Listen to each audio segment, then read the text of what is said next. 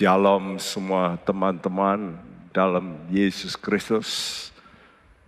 Kita kembali mendengarkan firman Tuhan, pendalaman Alkitab, bagaimana hati kita ini perlu terus dimurnikan. Dan salah satu yang benar-benar yang membuat kita bisa semakin murni, itu adalah hati kita yang harus kita jaga dengan baik. Ya, hari ini kita bicara tentang bagaimana kita mesti menjaga kerendahan hati kita. Kalau kita mulai menanjak, iman kita sudah ditambah dengan kebajikan, tambah dengan pengetahuan dan seterusnya, menanjak sehingga mulai merasa kita berohani. Nah, itu yang mulai bahaya. Waktu kita merasa mulai sangat berohani, mempunyai nilai yang tinggi, seperti apa yang dialami oleh Yakob, bagaimana dia melihat Allah. Itu sesuatu yang jarang orang alami. Nah, saudaraku, dia mesti menjaga hatinya.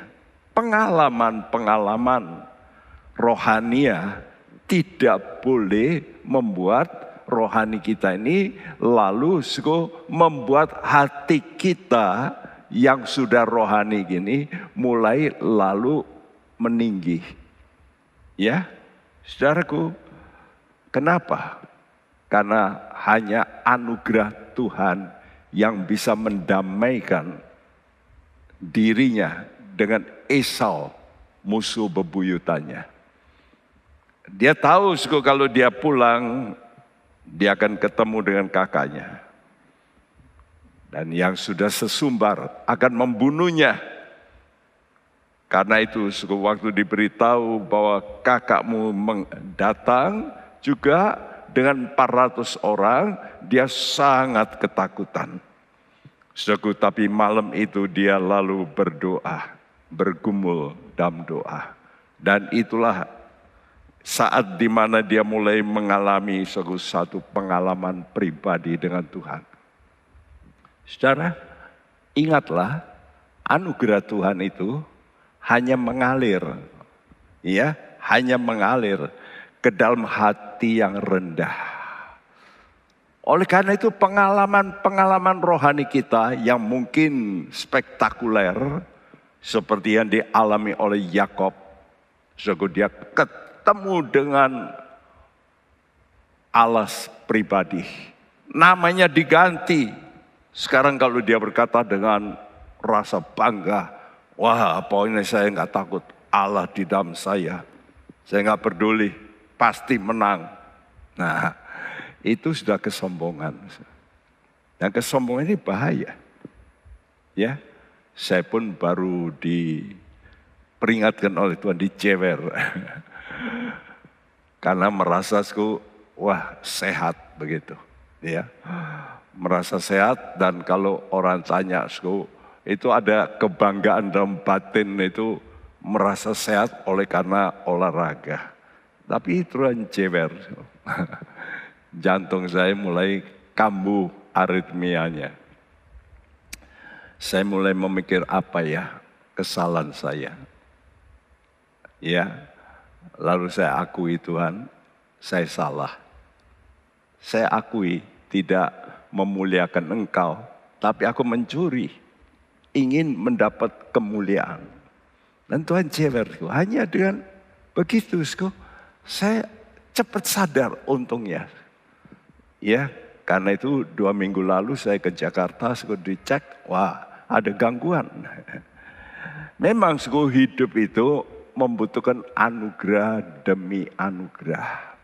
Jangan kita kalau sudah mencapai sesuatu, lalu kita itu mulai merasa wah hebat. Nah, ini Tuhan gak senang. Kita mesti menjaga kerendahan hati kita ini terus menerus. Bahkan semakin diberkati, semakin kita ini mesti mengucap syukur. Ya, bukan merasa sesuatu yang membuat kita bangga, membanggakan diri. Kita mesti membanggakan Tuhan. Nah, kalau Anda ingin Allah itu berjuang bagimu, maka Dia, Yesus, itu anugerah. Ya, dan anugerah ini perlu ada dalam dirimu lebih dulu. Karena anugerah itulah yang memperjuangkan bagimu. Karena Yesus itu anugerah. Jadi kalau Yesus di dalam kita, berarti anugerah dalam kita. Saudara, Yakobus 4 ayat 6 berbunyi, tetapi kasih karunia yang dianugerahkannya kepada kita lebih besar daripada itu. Karena itu ia katakan, Allah menentang orang yang congkak, tetapi memberikan anugerah kepada orang yang rendah hati. Ya, Allah menentang, melawan orang congkak, tetapi memberikan anugerah. Bahasa Indonesia mengasihani, lebih baik memberikan anugerah kepada orang yang rendah hati. Ini satu kriteria. Dan ini dituliskan 2 kali dalam Yakobus 4 ayat 6 maupun juga dalam 1 Petrus ini dalam perjanjian baru. Dalam Injil Matius juga dikatakan barang siapa meninggikan diri dia akan direndahkan. Ya. Tapi di sini bicara memberikan anugerah. Nah, jadi walaupun Yakob ini sudah ditetapkan oleh firman nubuat. Waktu dia lahir, ibunya sudah tahu ini Yakob akan menjadi Tuhan. Sebab Tuhan yang sudah ngomong. Ya.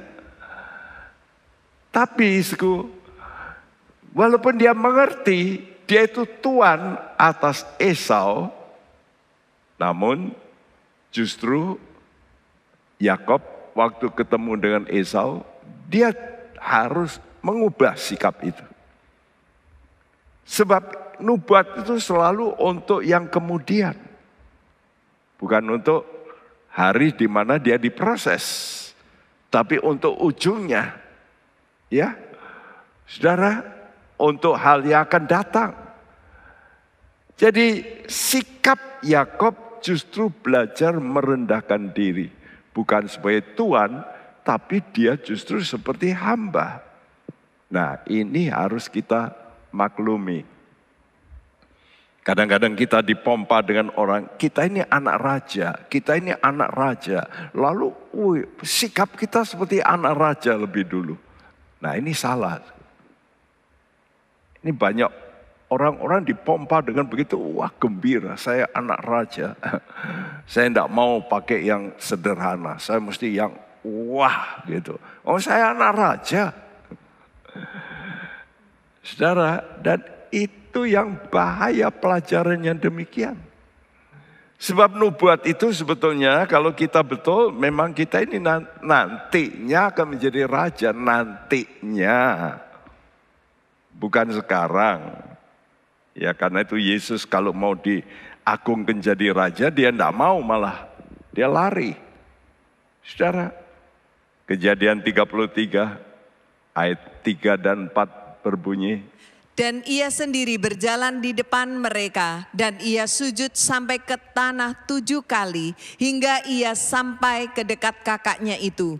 Tetapi Esau berlari mendapatkan dia, didekapnya dia, dipeluk lehernya, dan diciumnya dia, lalu bertangis-tangisanlah mereka. Iya, saudaraku, setelah dia berdoa, maka tadinya dia atur semua, hamba, istri, gundiknya, ya itu ditaruh di depan dengan anak-anaknya, lalu Lea, lalu Rahel. Tapi setelah dia berdoa, sekarang dia ambil alih, dia jalan di depan. Dan ia sujud ke tanah sampai 7 kali.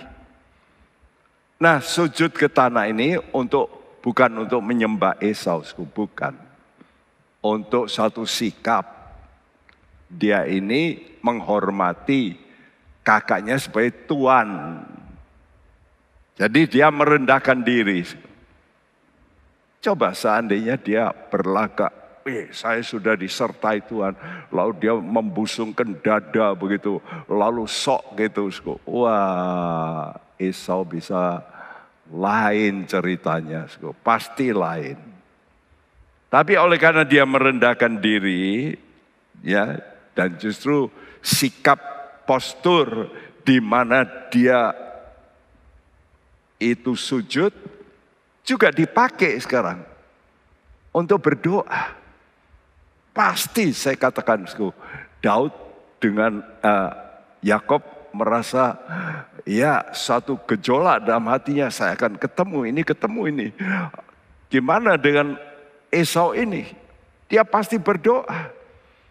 Jadi memang dia sujud sekaligus menunjukkan sikap yang baik terhadap kakaknya, sekaligus juga sikap yang baik terhadap Tuhan.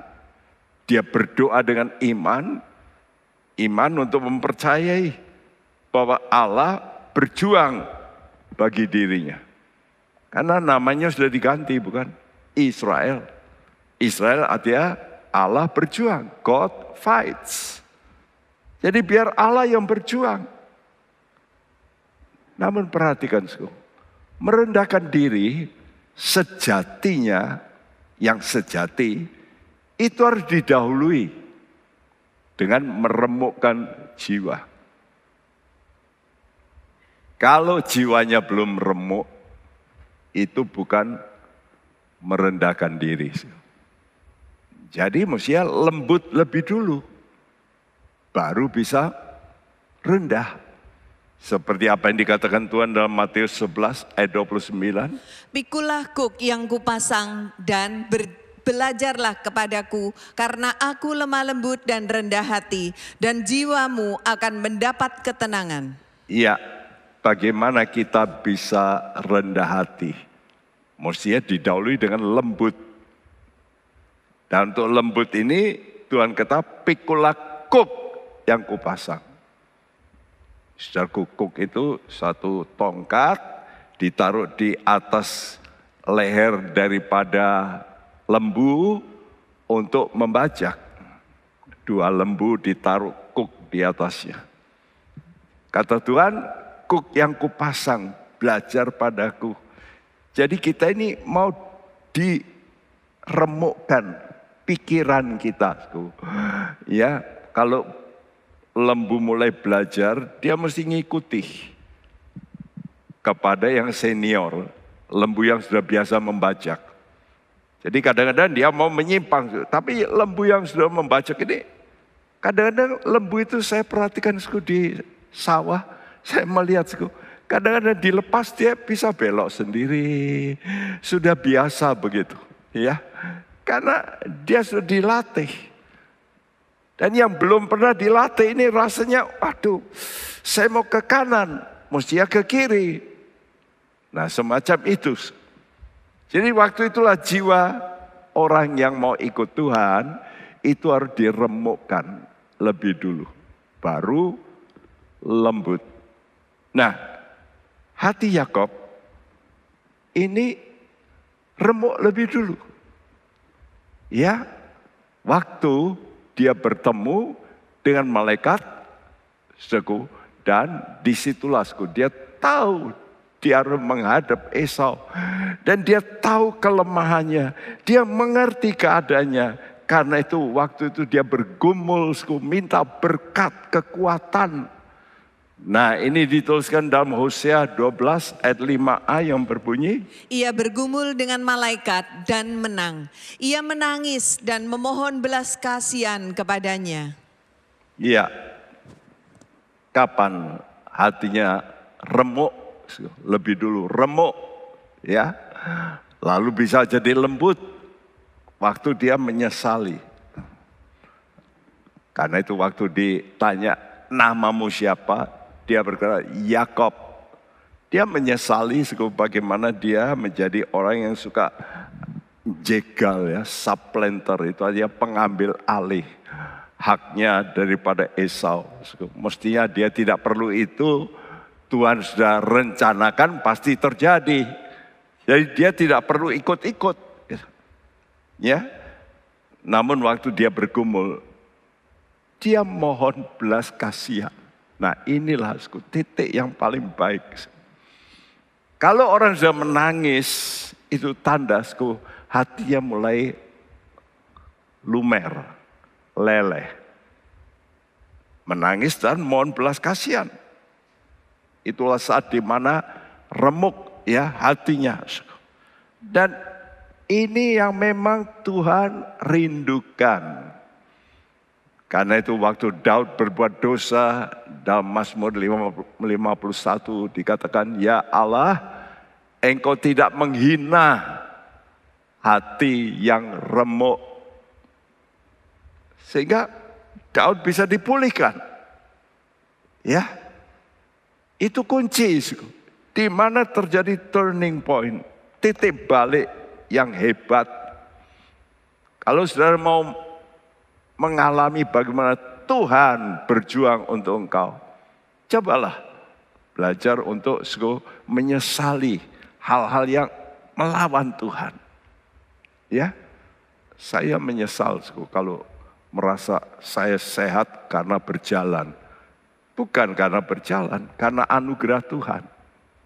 Ya, saudaraku, Tuhan Yesus adalah Tuhan yang mau berjuang untuk kita.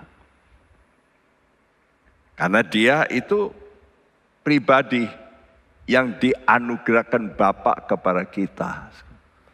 Tapi kepada siapa? Bagi yang mau merendahkan diri. Karena itu Yesaya 57 ayat 15 berbunyi, sebab beginilah firman yang maha tinggi dan yang maha mulia, yang bersemayam untuk selamanya dan yang maha kudus namanya. Aku bersemayam di tempat tinggi dan di tempat kudus, tetapi juga bersama-sama orang yang remuk dan rendah hati, untuk menghidupkan semangat orang-orang yang rendah hati dan untuk menghidupkan hati orang-orang yang remuk. Iya, begini loh, firman yang maha tinggi, maha mulia. Dia berkata, aku bersemayam. Aku ini tinggal, diam di tempat tinggi, di tempat kudus. Tetapi bersama-sama juga dengan siapa? Orang yang remuk. Nah jelas. Karena itu kalau saudara datang kepada Tuhan dengan hati yang remuk, itu persembahan paling indah. Karena keremukan itu seperti emas, kalau mau dinaikkan, dimurnikan, dia mesti dilebur. Dan waktu dia dilebur, dipanaskan, dia mulai meleleh. Nah, ya. Nah, waktu sudah meleleh itulah, baru bisa jadi murni. Demikian juga, hati kita yang remuk. Itu kesempatan untuk kita dikatakan, lalu bisa menjadi hati yang rendah. Dalam bahasa Inggris kata humble spirit. Spirit. Jadi jiwa kita lebih dulu remuk, maka disitulah spirit kita ini lalu bisa menjadi rendah. Dan ini kunci hidup. Karena keberhasilan orang itu tergantung dari spiritnya. Contohnya kalau sudah takut itu apa? Itu spirit. Ya. Jadi ada roh takut, ada roh keberanian. Nah tadinya Yakob ini takutnya bukan main. Itu spiritnya yang salah. Karena itu Tuhan selalu berkata, jangan kamu takut. Hai kamu orang yang kurang percaya. Nah seperti emas.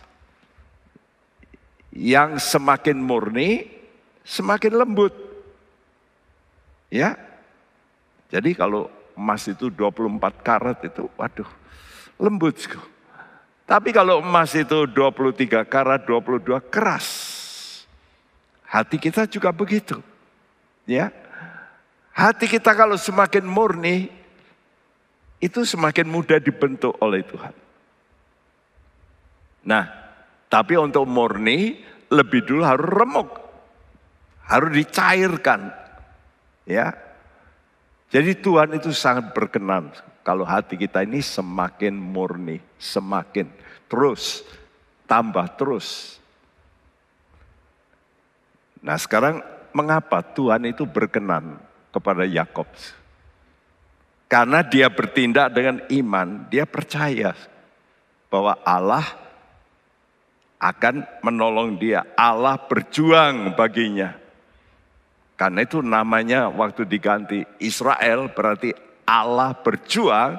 Dia berkata, oke, kalau gitu bukan saya lagi yang berjuang. Karena itu dia ganti posisi. Ya, kalau tadinya dia di belakang, sekarang dia di depan. Oke, kalau Allah yang berjuang, saya pastikan itu bukan masalah tempatku di belakang atau di depan. Ya, tadinya sudah diwanti-wanti. Dia kasih tahu sama ya pegawai-pegawainya, nanti kalau kamu ketemu Esau, katakan Yakub ada di belakang. Itu diulangi. Tapi sekarang dia mengubah skenario itu. Dia berada di depan. Karena dia mau pakai imannya sekarang. Nah, saudaraku, apa toh yang memperkenankan hati Tuhan? Dalam Ibrani 11 ayat 6 dikatakan, tanpa iman tidak ada seorang pun dapat memperkenankan hati Tuhan. Gak bisa. Jadi saudara mesti melakukan dengan iman, baru Tuhan itu berkenan. Dan kalau Tuhan sudah berkenan, Tuhan akan melakukan apa yang kamu tidak bisa lakukan. Amsal 16 ayat 7 berbunyi, jikalau Tuhan berkenan kepada jalan seseorang, maka musuh orang itu pun didamaikannya dengan dia. Jelasku. Siapa yang mendamaikan? Bukan lagi pemberiannya, bukan lagi hadiahnya, bukan. Ya, bukan strateginya, tapi Tuhan yang mendamaikan. Ayat ini jelas.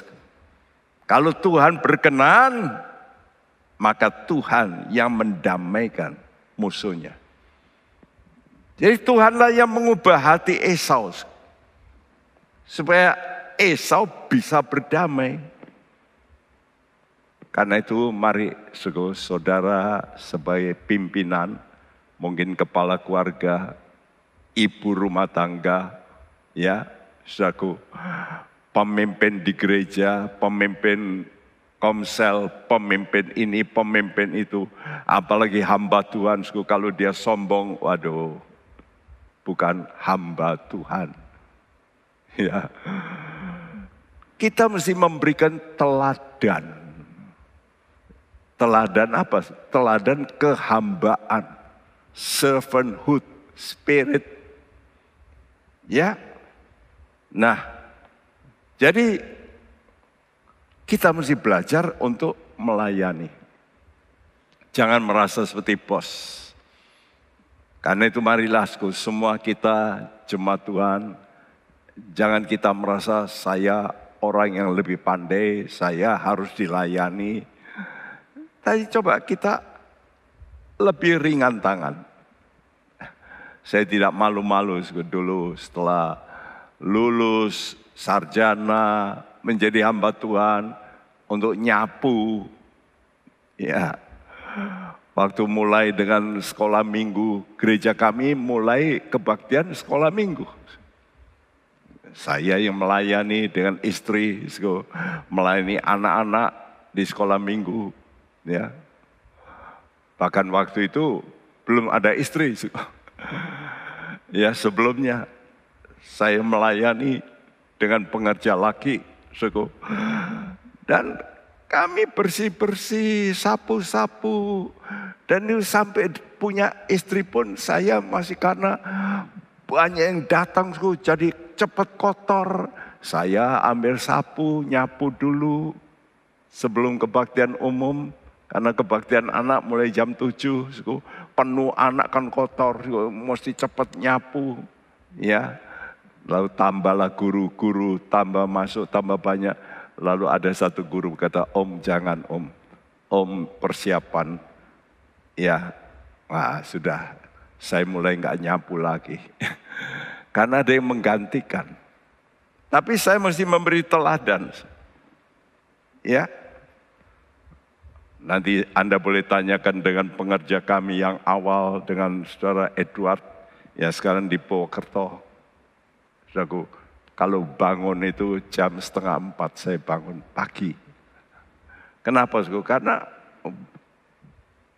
begitu banyak orang nanti harus dipasang tenda. Pasang tenda warung kopi itu loh.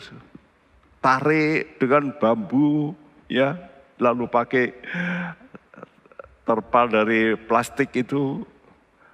Karena itu bangun mesti pagi-pagi berdoa dulu, ya, saudaraku, bersihkan lebih dulu. Karena Sabtu malam ada doa malam. Jadi kita melihat, kita mesti memberikan teladan kehambaan. Pemimpin harus memberi teladan di depan. Barulah dia diikuti. Jadi berjalan di depan sambil sujud ke tanah 7 kali. Dan ini membuktikan Yakob memberikan teladan kepada nanti rombongan yang berikut. Istri-istrinya yang berada di belakang. Untuk juga bersikap sebagai hamba di hadapan Esau. Jangan seperti Tuhan.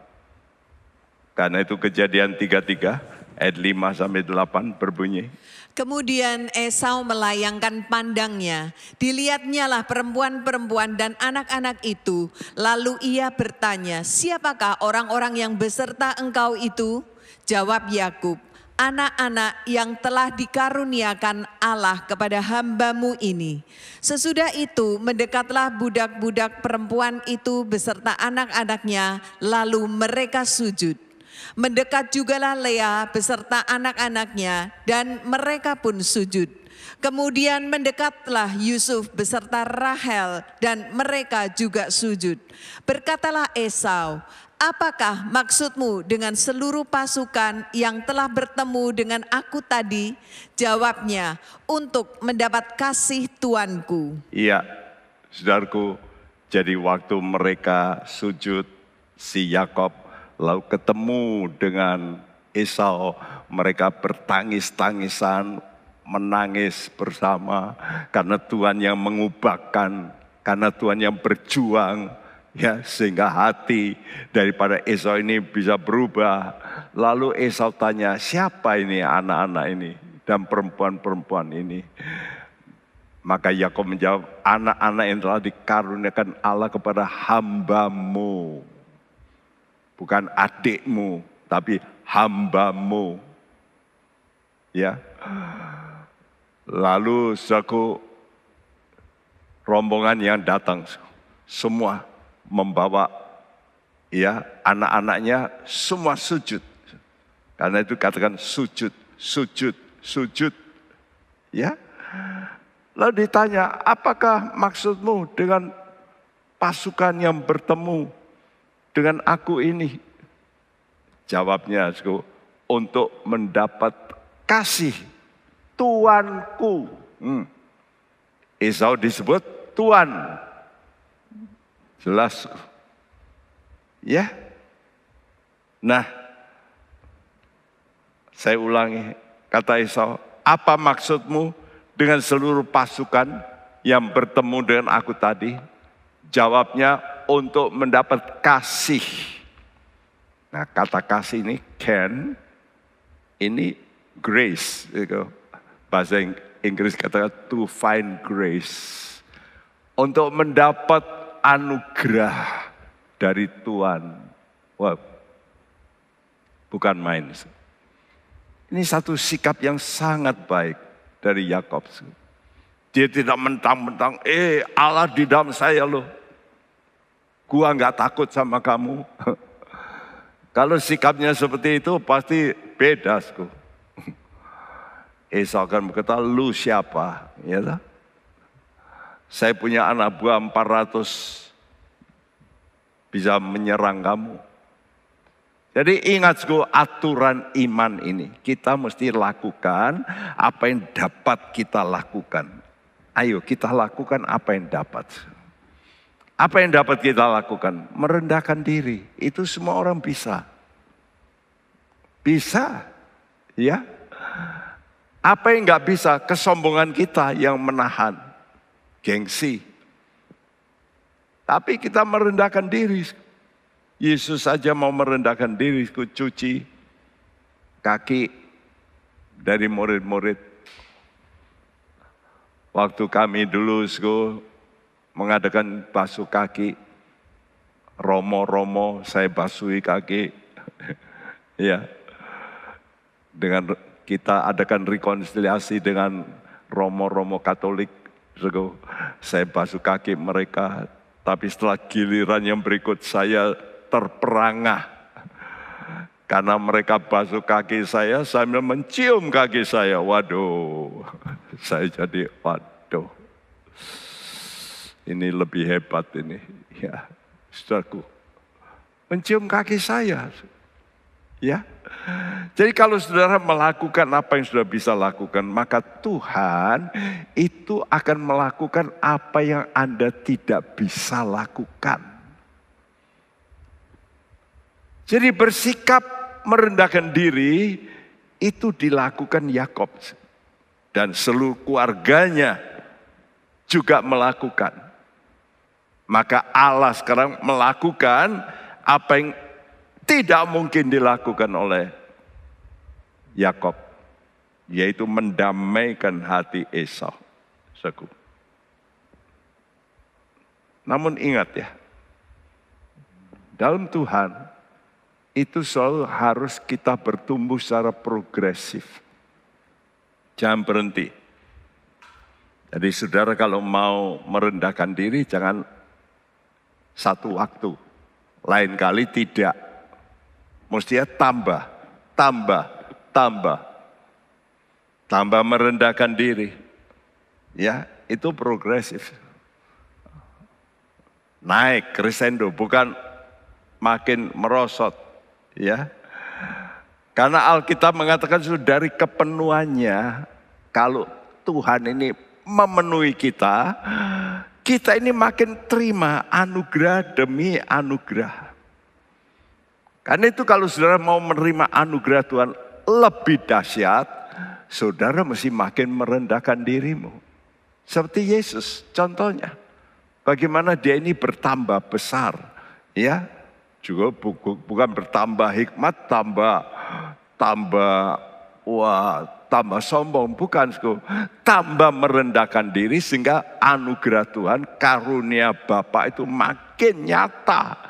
Lukas 2 ayat 40. Anak itu bertambah besar dan menjadi kuat, penuh hikmat dan kasih karunia Allah ada padanya. Nah, waktu Yesus menjadi manusia pun dia butuh anugerah. Jadi Yesus ya memberi contoh kepada kita bahwa Yesus pun perlu kasih karunia. Ya. Oleh karena itu dia mau terus merendahkan diri sampai mati dipermalukan. Wah, lahirnya sudah enggak enak, tapi matinya lebih celaka lagi, bukan? Tapi dia mau. Lukas 2 ayat 52. Dan Yesus makin bertambah besar dan bertambah hikmatnya dan besarnya dan makin dikasihi oleh Allah dan manusia. Ini faktanya. Kalau orang itu memang benar-benar bertumbuh dalam anugerah, makin dikasihi oleh Allah dan manusia.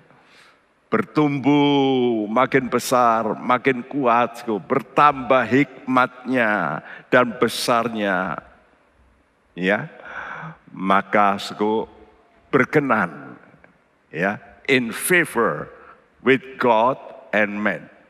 Jadi Yesus itu bisa berkenan kepada Allah dan manusia. Nah, mari kita melihat bagaimana Yakub melakukan perbuatannya sekarang beda dari tadinya, ya.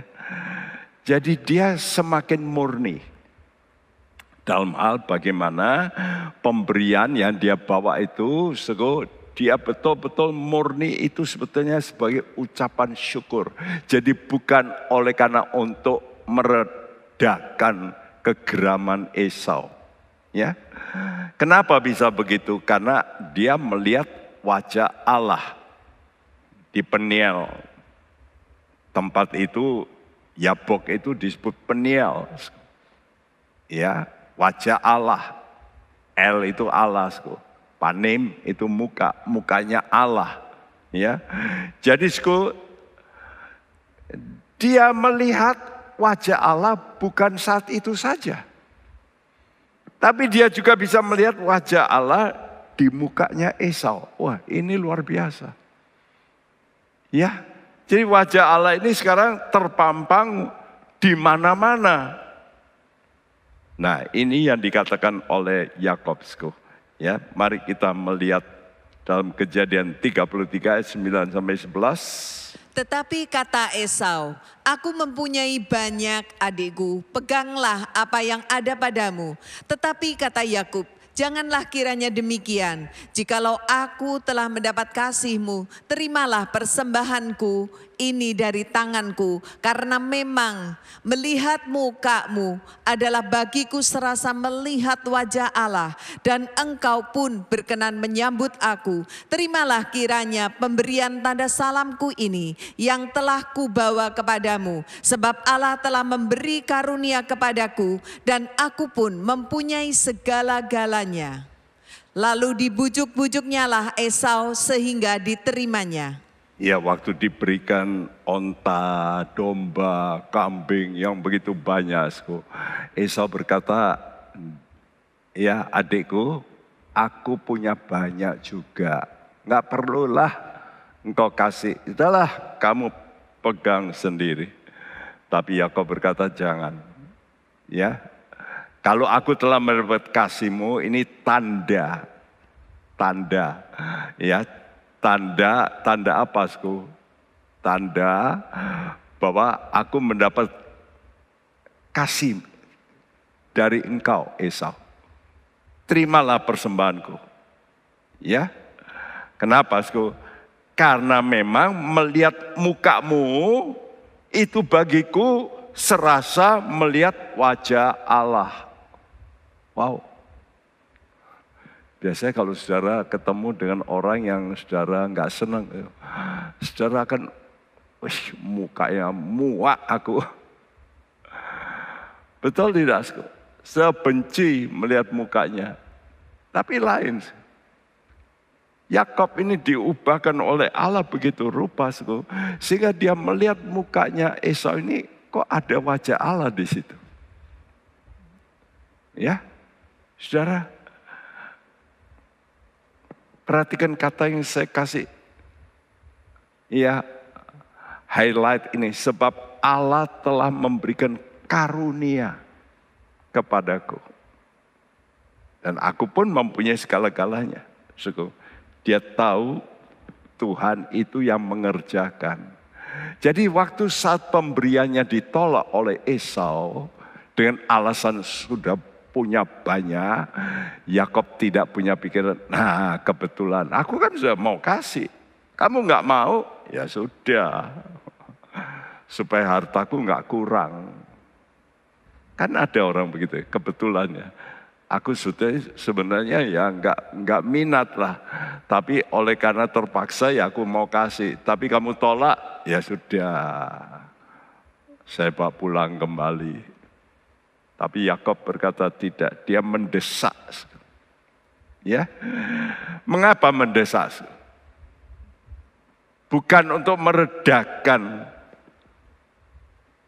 kemarahan Esau, bukan. Sebab tadi sudah tangis-tangisan, itu marahnya pasti sudah hilang.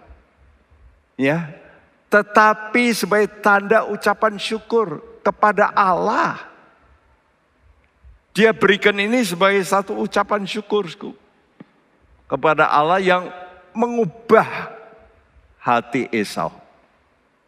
Sehingga ia berkata, aku melihat mukamu, itu adalah bagiku serasa melihat wajah Allah. Jangan salah tafsir ya, suku. Kata-kata ini bukan berarti wajah Esau itu seperti wajah Allah. Bukan. Bukan begitu maksudnya. Tapi karena Yakob itu melihat Allah, Peniel, maka hatinya Yakob ini diubah oleh Allah. Sekarang bukan lagi Yakob. Dia ini menjadi Israel. Israel artinya Allah berjuang. Jadi hati Israelnya sekarang itu melihat Allah yang mengubah hati Esau. Jadi dia melihat di wajahnya Esau itu Allah di situ. Bukan dia wajahnya Esau itu seperti mukanya Allah, tapi wajah Allah ada di mukanya Esau. Ya. Jadi itu bukti bahwa Allah ini bekerja juga di kepalanya Esau. Nah, ayat ini bagus untuk bisa mengerti. Amsal 27 ayat 19. Seperti air mencerminkan wajah, demikianlah hati manusia mencerminkan manusia itu. Ya, zaman dulu orang kadang-kadang tidak mempunyai cermin seperti sekarang ya. Seringkali melihat itu di air. Air yang bening itu jadi cermin. Lebih maju lagi itu dari tembaga. Yang digosok begitu sampai mengkilap ya. Itu jadi kaca. Nah, seperti air, ini gambaran firman Tuhan, itu mencerminkan wajah. Jadi waktu saudara itu membaca Alkitab, saudara itu bisa mengetahui dirimu, mukamu, ya. Seperti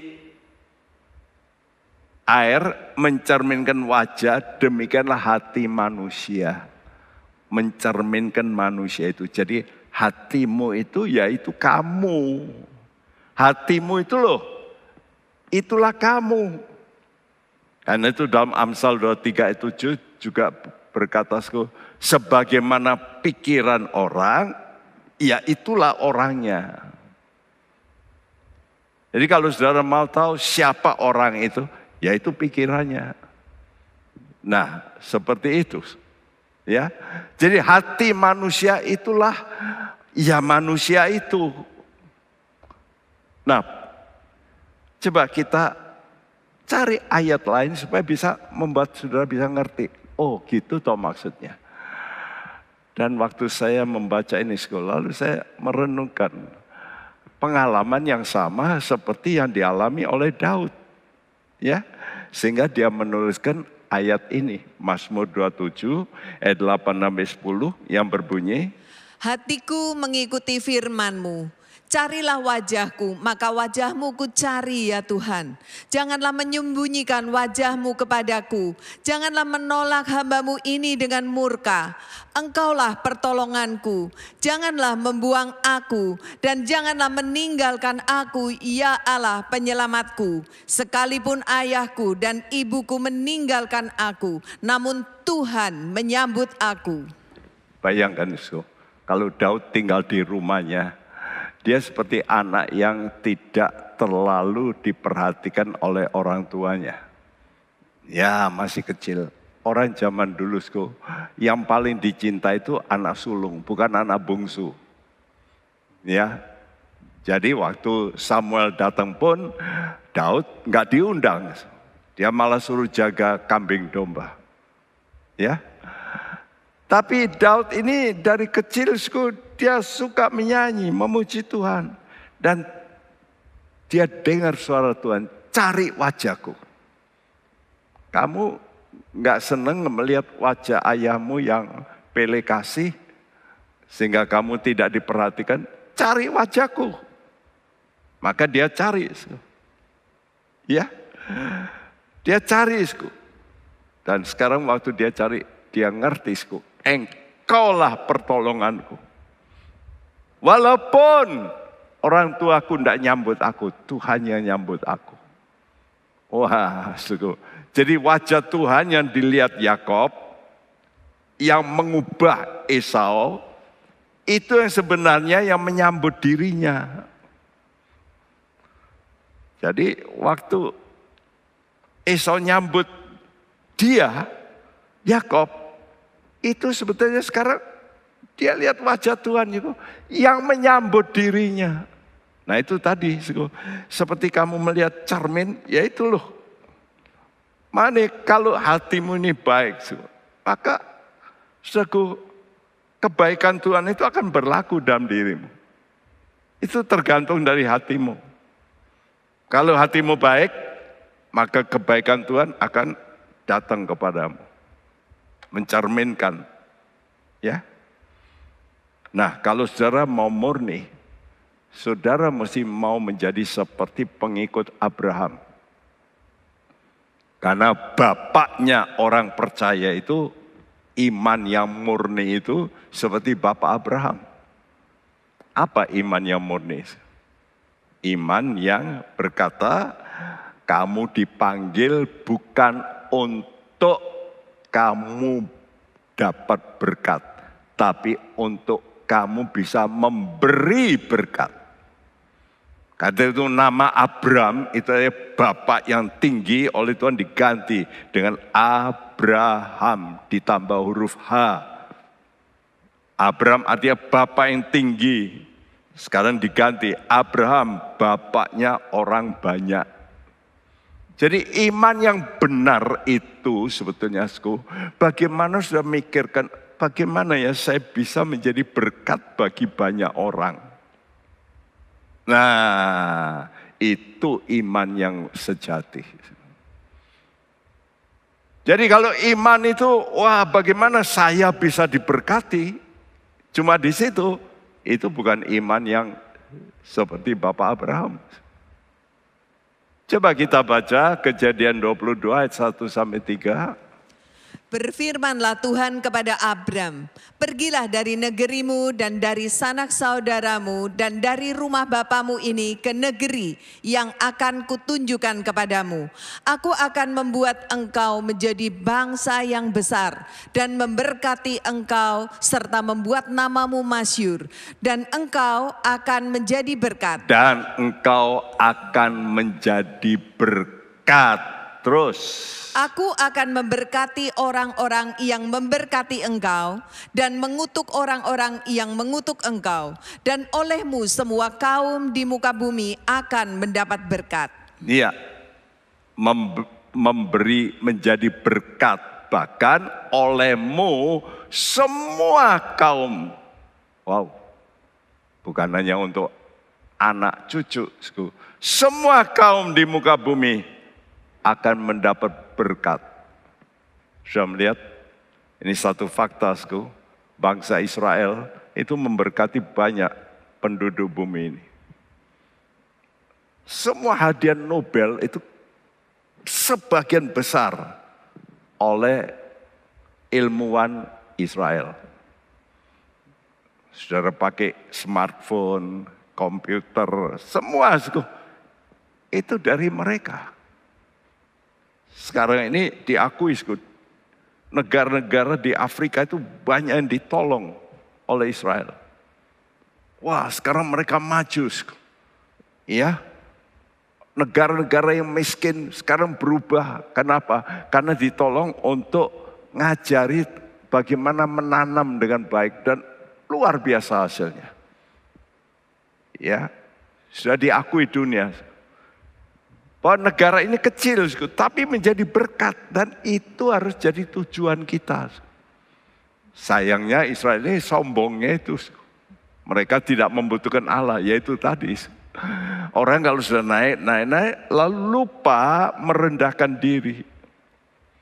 Nah, Yakob mendesak Esau untuk menerima persembahannya, karena dia ingin melakukan perintah Allah. Yang sudah menampakkan wajahnya pada wajah Esau. Ya, jadi seakan-akan Tuhan berkata, Yakob, engkau harus menjadi berkat. Engkau harus jadi berkat. Ya, jadi lihat Esau sekarang bukan benci, ini kamu mau membunuh aku dulu. Tapi dia melihat wajah Tuhan di mukanya Esau ini supaya apa? Supaya dia melihat Tuhan yang bicara ini kepadanya. Ya, Yakob, engkau harus menjadi berkat. Karena itulah sesuai dengan firman nubuat yang aku nubuatkan waktu kamu kecil, ya masih di kandungan. Tuhan sudah berkata, yang muda menjadi tuan. Jadi nanti menjadi pemberi berkat. Ibrani 7 ayat 7 berbunyi, memang tidak dapat disangkal bahwa yang lebih rendah diberkati oleh yang lebih tinggi. Iya, tidak dapat disangkal. Yang lebih rendah diberkati oleh yang lebih tinggi. Nah sekarang kalau saudara mau jadi lebih tinggi, mesti apa? Ya memberkati. Betul enggak? Nah jadi sekarang dia memberikan Esau itu bukan untuk meredakan, karena sudah reda.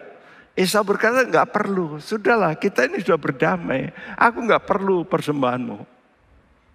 Tapi untuk membuktikan nubuat Tuhan bahwa dia, Yakob, ini dipilih Tuhan lebih tinggi dari Esau. Bagaimana kalau lebih tinggi? Ya harus memberkati. Wow, ya. Jadi dengan memberikan persembahannya, sebenarnya Yakob menggenapkan janji firman bahwa dirinya ini akan diangkat lebih tinggi. Ya. Jadi dia berikan itu karena dia melihat wajah Tuhan. Kamu harus jadi berkat. Kamu harus jadi berkat. Coba kalau dia melihat wajahnya Esau yang dia tidak senang, lain nanti sikapnya. Sekarang dia melihat wajah Tuhan di muka daripada wajahnya Saul ini. Seolah-olah ditutupi muka Saul ini dengan wajahnya Tuhan. Ya, jadi kamu harus jadi berkat. Kamu harus jadi berkat. Dan itulah yang membuat dia desak terus. Aku harus memberkati kamu. Sehingga akhirnya diterima juga oleh Esau. Mari, waktu saya mulai dulu membaca ini agak sulit. Tapi Tuhan memberikan pengertian. Oh, kalau Anda ingin menjadi berkat seperti yang Tuhan maksud dalam hidupmu, coba engkau melihat bukan wajah yang menyebalkan, tapi wajah Tuhan yang harus terus menyoroti muka Anda. Supaya engkau ingat janji-janji Tuhan. Tuhan hidup, Tuhan baik. Oleh karena itu mari kita mau cari wajah Tuhan. Temukan kasih Tuhan. Ya, karena Tuhan itu bukan Tuhan yang jauh, tapi Tuhan yang dekat.